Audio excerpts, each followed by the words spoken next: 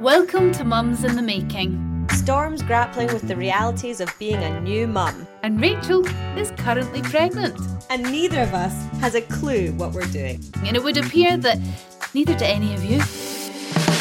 This week on Mums in the Making, we talk about the unusual ways that nesting can manifest itself. I feel like I'm transposing all of the nesting energy onto growing 10 million plants that we'll have to transport to the new home. We also talk about the unconventional ways we stop babies from crying. You can keep him happy for like 2 minutes by clucking in his general direction. Like a chicken. Like, no, well, like that kind of noise. Just some of the drawbacks of carrying twins. Pelvic dysfunction, back problems, diastasis recti, like lots of things, not to mention utter exhaustion for months. And Rachel is concerned about pregnancy amnesia. If I ever talk about having a second child, I want you to send me episodes 1 through 12 of this podcast. Okay.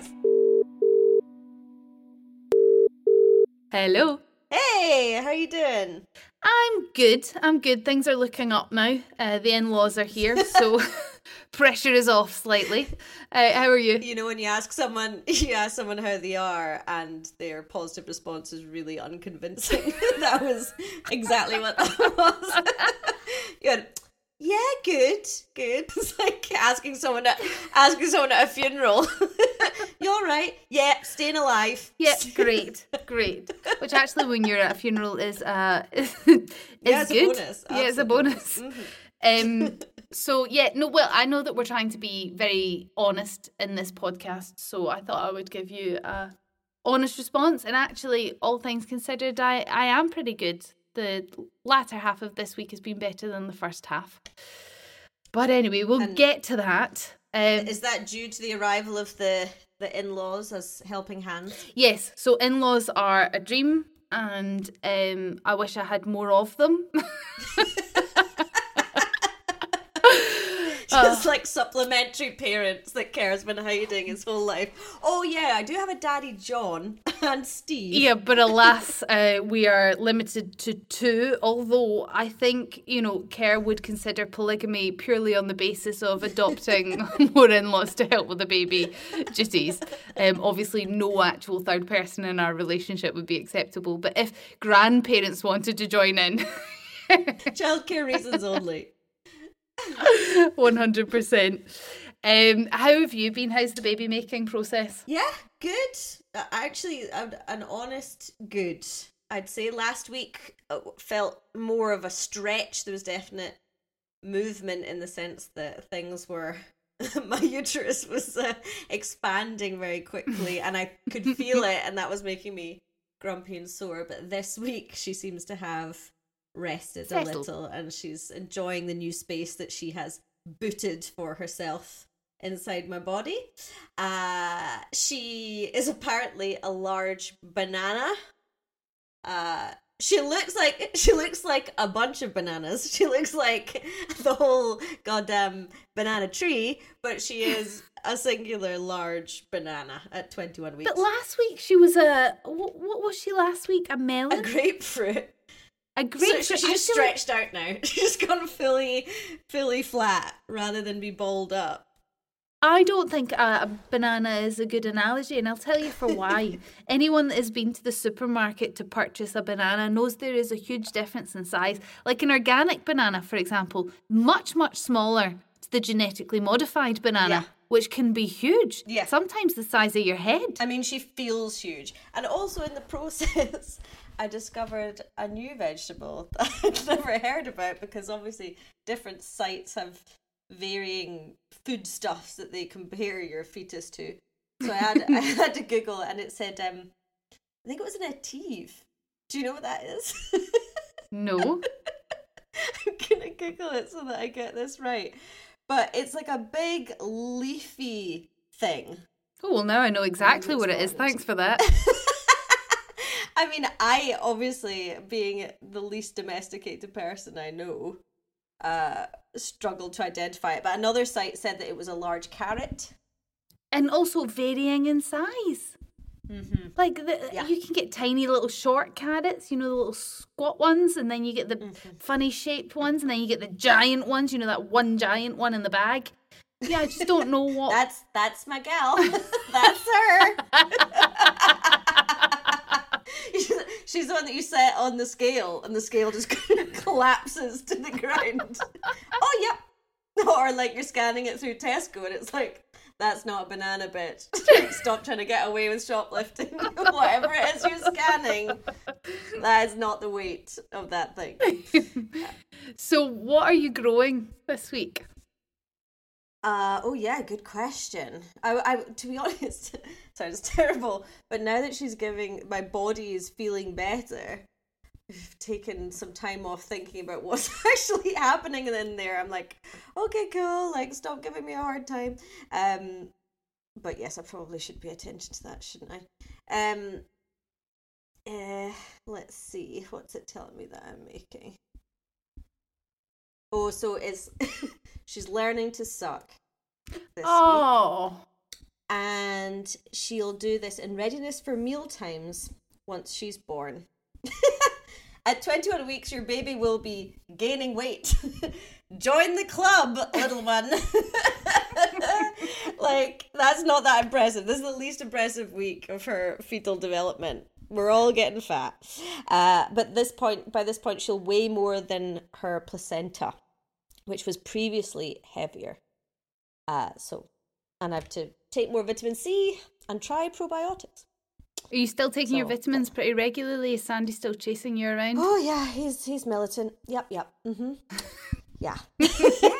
How is the second trimester feeling? Because I have to say, looking at you, I can only see you through Zoom, and you are very lit by some sort of light window box thing. Yeah.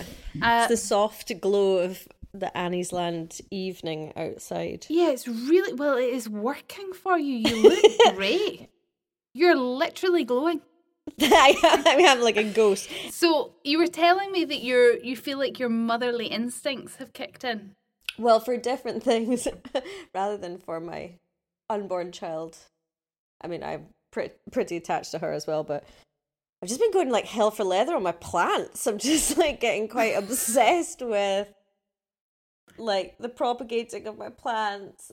I had some pepper seeds that I put in some soil. They started bursting, and basically it was like giving birth. I was like so proud at the development. So yeah, minor maternal instincts or the giving of life is bringing me joy this week.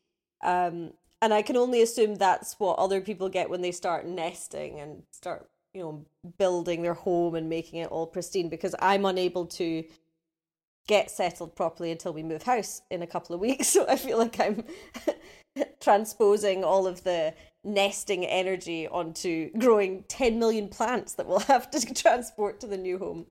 So yeah, that's what's been happening this week and keeping me distracted. Because I feel like... that makes perfect sense. Because I remember when I was at your stage of pregnancy, I got really into like bird feeders and putting feed out for the birds, because I wanted there to be more birds in the garden when Otis was born so that he could sit and watch them. Oh, that's cute. And does he? No, and there's no more birds in my garden. Birds are smart. Once the food stops being there, they're like, nah, I'll go somewhere else. Nesting is a funny thing, and it can manifest itself in lots of different ways. Hello, Storm and Rachel. With regard to nesting, I didn't really believe it was real when I was pregnant. I thought it was sort of an old wives' tale, but you'd better believe a couple of days before arrival of my first, I hit the Tupperware cupboard in a big way and sorted it all out. But the even more intense one I did was I defrosted our unbelievably over-frozen freezer and then went on a kind of 48-hour mad cooking jag where I cooked everything that could be frozen into 2 person portions and restocked the freezer with that, for which my later self was grateful. So if you're considering nesting or you think that's imminent, try to position yourself for the cooking, because boy, that one was useful later.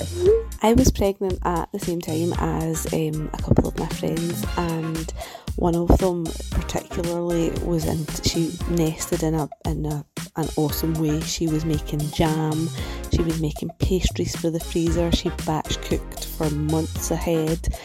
She was living her best life, and I was really looking forward to that happening to me.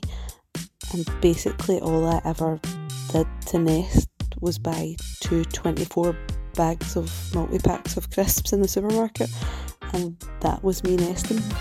To say my husband was disappointed was an understatement. Hi, Mary here. My nesting story is I was 8 months pregnant. I was up a ladder with a paintbrush taped onto the end of a pole to paint a ceiling rose, which was different colour from the actual ceiling, and it was driving me nuts, so I had to do it. My husband was nowhere around. I was on my own. Afterwards I thought, what a stupid thing to do, but I felt great afterwards because it looked good. Most people, when they nest, buy beautiful things for the nursery, cuddly toys, hang things on the wall. I decided that the most relevant thing we could do is rip up our drive and put 8 tons of gravel down. Turns out really difficult to push a buggy through 8 tons of gravel.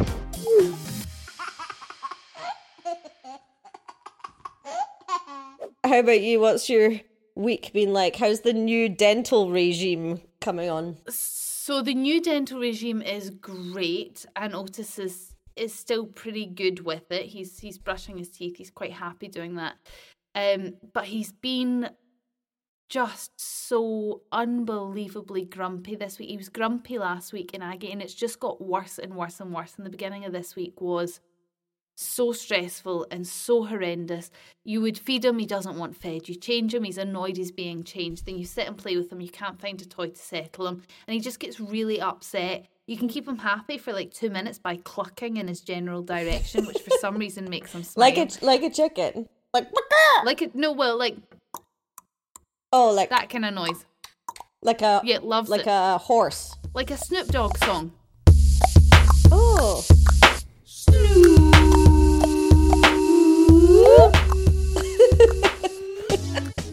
Is literally the song that I sing to him, and he loves it. I actually played it and thought, these lyrics are so inappropriate for a child, and quickly switched it off.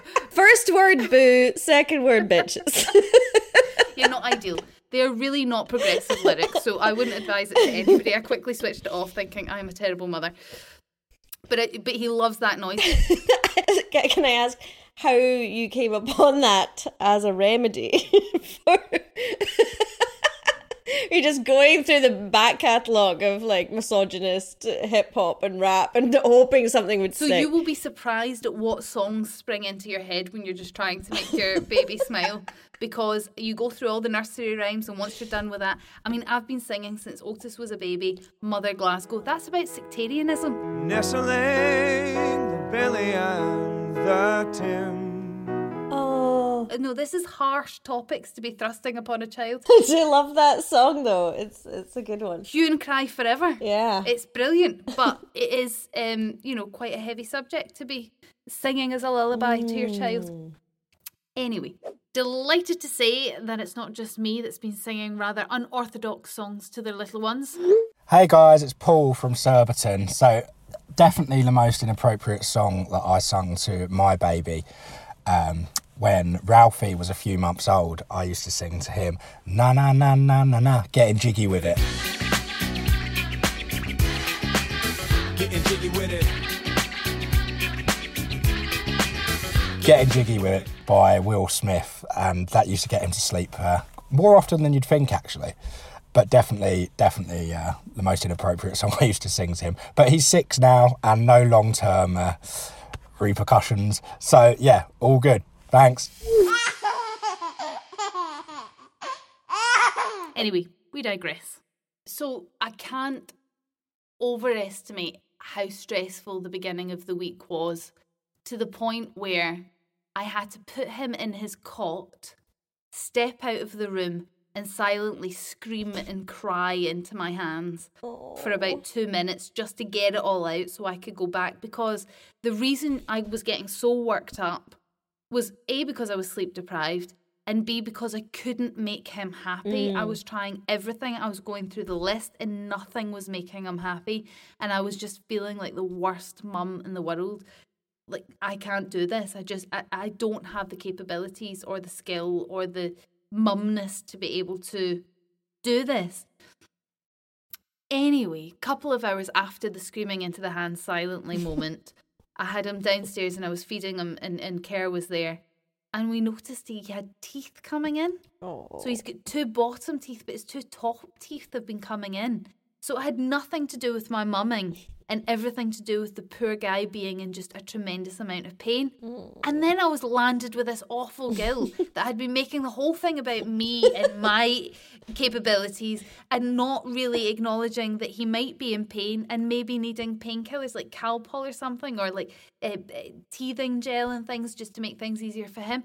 And then I was just landed with this mum guilt. You just can't win. That's like meta guilt. So you've been guilty originally, and then you've been guilty about being guilty. Like, this is multi-layered, unhealthy thought processes. Because obviously you're a great mum, and that is, I understand why you would question it in the wee small hours when they're screaming their heads off and you're unable to find the solution to their problems. But I mean, being a baby must be really confusing and horrible, and you're completely unable to communicate what it is that's going on in your body. You're like, what the F is this? I just want to listen to Snoop Dogg. And chill out. Come on. Yeah, because everything's growing as well, and you're experiencing everything for the first time, like even trapped wind. Now, that is a pain like no other. I mean, I get it as a 36-year-old. I feel like I'm dying. Yeah, I think the last time I got it, I was literally doubled over in a restaurant. It was like years ago. And I was like, what's happening? Okay, I'm dying. I'm dying. That's it. I have to go home. Something's ruptured. Something has ruptured. I'm folding in half. So it must be just terrible. But as a mother, all you want to do is take all of that away and make things better. So when you can't, you feel bad. And then when you get it wrong, you feel even worse. So it was just a little note to everybody out there. If you are a new mum and you're struggling, we all are, and just not to be so hard on yourself, because it was just the internal dialogue in my own brain of just telling me how useless I was not helping the situation. No. And we always, I've been training people all day, so I'm still in like training mode, but we always encourage people to turn your inner critic into your inner coach.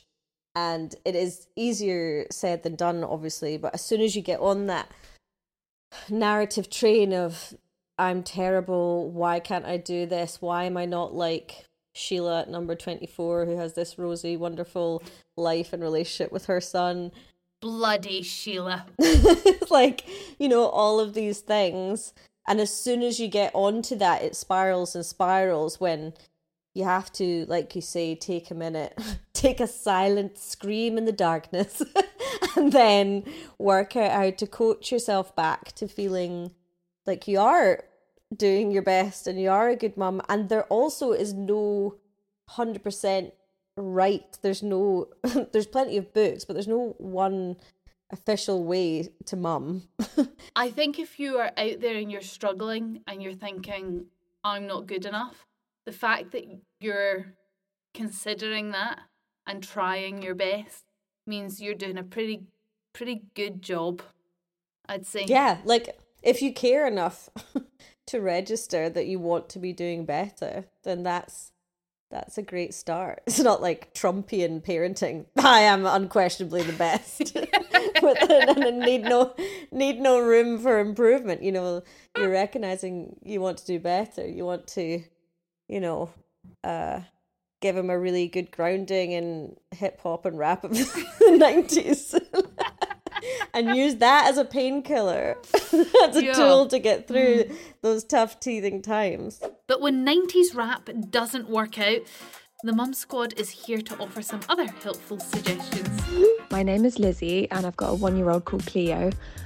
Teething is absolutely the worst, and we've found no easy way around it, but just lots of cuddles when she's going through teething, alternating Nurofen and Calpol, giving her a finger to suck on and bite on, but just really working as a team with your partner and trying to get through it. Fortunately, ours have only lasted a couple of days at a time, but it's just really rough. So sending support to all the other mums out there. Hi, I'm Lynn. For teething, I use raw dark Baltic amber necklaces. I buy the ones that are knotted between each bead and they have the screw clasp. Amber apparently has natural healing properties. I know they work, as I took a 4-month-old baby abroad and accidentally left hers in the car. She was very unsettled and constantly crying. After about 6 hours without her necklace, we eventually went to a chemist and bought another one, and within an hour she was back to her usual happy, relaxed self. I've also had a child who had 4 teeth come through overnight and we didn't even know that they were teething. I leave them on until all teeth are through. I have a 2-year and 5-month-old who is just getting his last 2 teeth and he still has his on. I am a foster mum and I have bought 27 necklaces. Hey Storm, teething, ibuprofen because it's better than paracetamol because it's anti-inflammatory, so it reduces swelling in the gums. And also Anbesol liquid, not the gel, the liquid. Just put a dab of it on your finger and rub it on his gums. It's quite potent, but it really helps. Or at least it did with my 3. Hiya Storm, my name's Tracy, I'm for Hamilton. I'm a mum of 2 and I couldn't go without Anbesol liquid and a large gin when my boys were teething. Just to confirm that the gin was in fact for Tracy and not the baby. Tonight, just before I came on this podcast, I put Otis to sleep and I was just holding him in my arms after I fed him his milk and he'd fallen asleep, and I just left him there for, it was probably only about 5 minutes, but it was just glorious, just a little mindfulness moment of how wonderful it is and how lucky I am to have him and how good we're actually doing in the grand scheme of things. And he's just so gorgeous. He's just so beautiful. And it just, cuddling him makes the whole world seem right and okay. And any troubles that you have, just kind of, any troubles that I had just melted away at that moment. And I thought, this is what it's all about. This is it. That's the payoff. that is the pot of gold at the end of the teething, sickness, pregnancy rainbow. That's what you're waiting for. And I also think that actually, because I come on here and I do moan a lot about the struggles with parenting, because I think when you're in the trenches, that's all you can think about. But I can see that once you're past that, you look back and you'll only remember the good memories and the good moments, and the hard times and the struggles all sort of fade into the background because the end game was so worth it. The same way with pregnancy, Carol reminded me that I was given it, never again, that's it, we're having one child and that's it, and I can't do this again. I don't know if I can deal with this. I can't go through this for another 4 months. I mean, there was extreme mania in my pregnancy, particularly in the first trimester. And a little bit maybe at the end, just because I had the gestational diabetes, and I did find that quite difficult at times. But I've forgotten about all of that. I just forget about it because he's come along and he's so gorgeous and wonderful, and I have other things now to worry about. Well, that's nice, but I want you to know that if I ever talk about having a second child, I want you to send me episodes 1 through 12 of this podcast. Okay. And all of the outtakes or the bits before we click record where I'm saying how miserable I felt. And I want everybody that I know to remind me as well. Because Sandy made some quip earlier about having a second one and then ran out of the room. And I was like, yeah, you better run.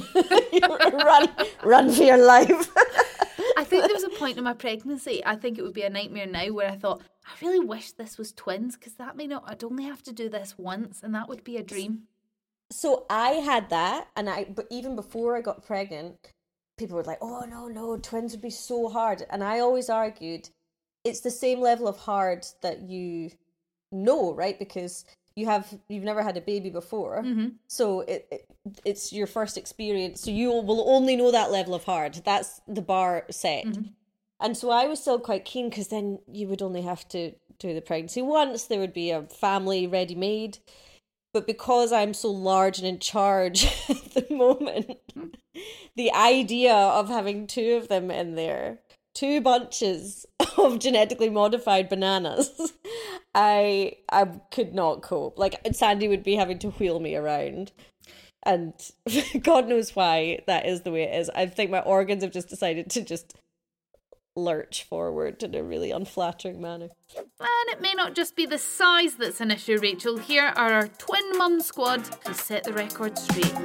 Hi, so I'm Lisa. I have 15-month-old twins, George and Matilda, and I apologise if it's very loud. They like to be involved with everything. So one thing I would say to a mum who's like wishing she has twins is it is incredibly magical. If you can imagine what it's like to hold one baby, or if you're already a mum and you know that feeling, getting handed 2 babies after you've given birth is the most heartwarming, beautiful feeling in the world. However, there is a lot more obstacles you will face in your day-to-day life as a twin mum than you would as just having one baby. I had 2 children first. When you have twins, every day, especially in the beginning, was a lot more about survival. However, being a twin mum, you do get part of a community of women that are incredibly supportive. If you are pregnant with twins, or you could possibly actually be going through IVF treatment and there's a possibility of twins, I highly recommend joining groups like the UK Twin Mum community and a few groups on Facebook, or you've got Twins Trust. They support so many women, and honestly I felt so supported throughout it. Hi there. So I've been pregnant twice and I have 3 children. So my first was a single pregnancy, and I loved every minute of it. But from the moment, so my second pregnancy was with twins, and from the moment I got a positive pregnancy test, it's been hard. They're 15 months old now, and from the second of the test to now, it's been incredibly hard. And of course there are moments when I enjoy them and it's magical, but the majority of the time it is really, really hard. The sickness was so bad that I had to take the anti-sickness tablets, which I didn't want to do. All through the pregnancy was hard. There was issues all the time. One of my twins was really small and her head was small and they were concerned about her. I just felt dreadful. I wasn't glowing. I was not glowing at all. Hi Storm and Rachel, it's Fiona here, twin mum of 10-month-old boys. Everywhere you go, people tell you double trouble, double this, double that, but it really is true when twin mums tell you it is double the love. I'll start with the positives. So the positives are that yes, you do get to have twins, which in itself is such a blessing and an utterly amazing experience. The very fact that you get to feel 2 babies in your tummy and see 2 babies on a scan, I can't emphasise enough how emotionally invested you are in a twin pregnancy. Every single scan that you go to is so nerve-wracking but so amazing as well when you see 2 of those babies on the screen. The other big positive is that yes, you're right, you do get to do pregnancy once if you only want 2 children, which for most of us know is a great thing, because pregnancy is hard. However, there are a lot of drawbacks as well. So a big one being that if you're having twins, or even more than that, if you're having triplets or multiples, by the time you get to 24 weeks into your pregnancy, you're the equivalent size of a 40-week singleton pregnancy.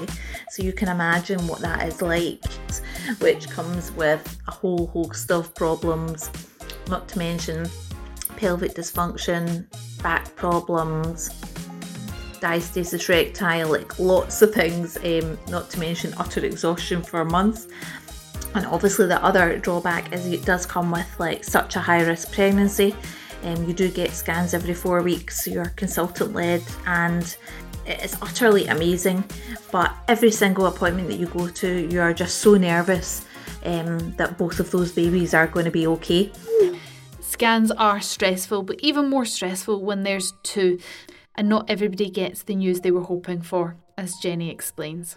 Hi, my name is Jenny. I've had 5 pregnancies. One of them was a twin pregnancy. And I did end up losing one of my twins, although the twin died in uterus, so I still had to carry it to the end. The biggest thing I found, the difference in my twin pregnancy, was all the feelings I had were almost doubled. So the hormones just seemed so much more intense, and the biggest thing for me was the worry. So at every scan, you worry that they're both growing at the same rate and that they're both okay. So I found it a little bit more stressful than my single pregnancies. I think that's probably an understatement, Jenny, and thank you so much for sharing your story. It's actually just a reminder that no matter how hard it might be, if you're lucky enough to have a fairly complex free pregnancy, we should just be incredibly grateful. For any more information, or if you need help dealing with baby loss, Tommy's is always a great place to start. Okay, on to something very different now, that age-old debate, nature v nurture.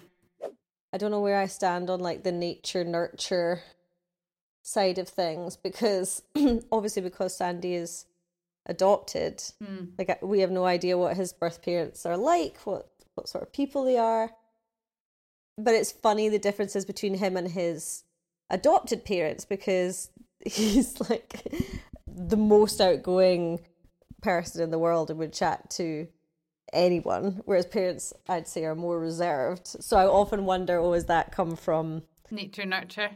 Yeah, does that come from his biological parents? What are they like? It's interesting to have that bit of mystery. How do you feel about that you're giving birth to a baby, and although you know all 4 of its grandparents, it's absolute, I'm not taking away anything from anybody, but there's 2 people out there that are genetically related to this child that you don't know. They're kind of unknown variables. Well, more than 2, because he has brothers and sisters that he doesn't know. So there is just mystery family out there. I mean, I find it interesting, and I respect his wishes that he has no interest in finding out more about them. But I mean, imagine me in the same situation. I would have been like, I must know it all. You'd have their national insurance number. I must have looked at every single Facebook album back to 2000s. You'd have their genetic coding, a whole medical history. Yeah, addresses, account details from 2009. Yep, I would have applied for jobs at their work. Just sent in my CV for jobs at their work just to find out. But so for me, it's mad that someone would not have the curiosity or not have the urge to find it. But he's just a happy guy, as we've discussed a million times. So he doesn't have that like burning need for finding things out that potentially could upset him, whereas I'm like, let's just find out. I think that's why this has surprised me so much, because I thought in doing this podcast with you that you would be doing all of the research, because I've only known you as someone that does an extreme amount of research into everything. So I thought you would be reading every book, but you've been so relaxed during this whole process. Has that surprised you? Yes, because I agree with you. And I reckon that if you'd asked me a year or a few years ago how you thought I would be, or how I thought I would be pregnant, I would have said hyper anxious and reading into everything and knowing everything and super prepared. But I feel like with age and a bit more self-knowledge, I've realised that going in blind is better in a lot of ways, because a lot of research particularly for someone who's anxious about certain things, often goes to darker places than you need it to be. Like if I wanted to research into everything, I would be the expert in every congenital illness, in every life-threatening risk there was. I would be being really hyper-vigilant, but I've in time realised that serves me less well than trusting my body. Trusting my body, it sounds like a hippie, but it is true. Trusting my body, and also having faith that things will work out, and even if they don't, like, you still have to deal with what happens when it happens, even if you are prepared for it, even if you know all of the terrible things that could happen. And being anxious has never in the history of anything ever helped a situation. No, and also it's not the end of the world.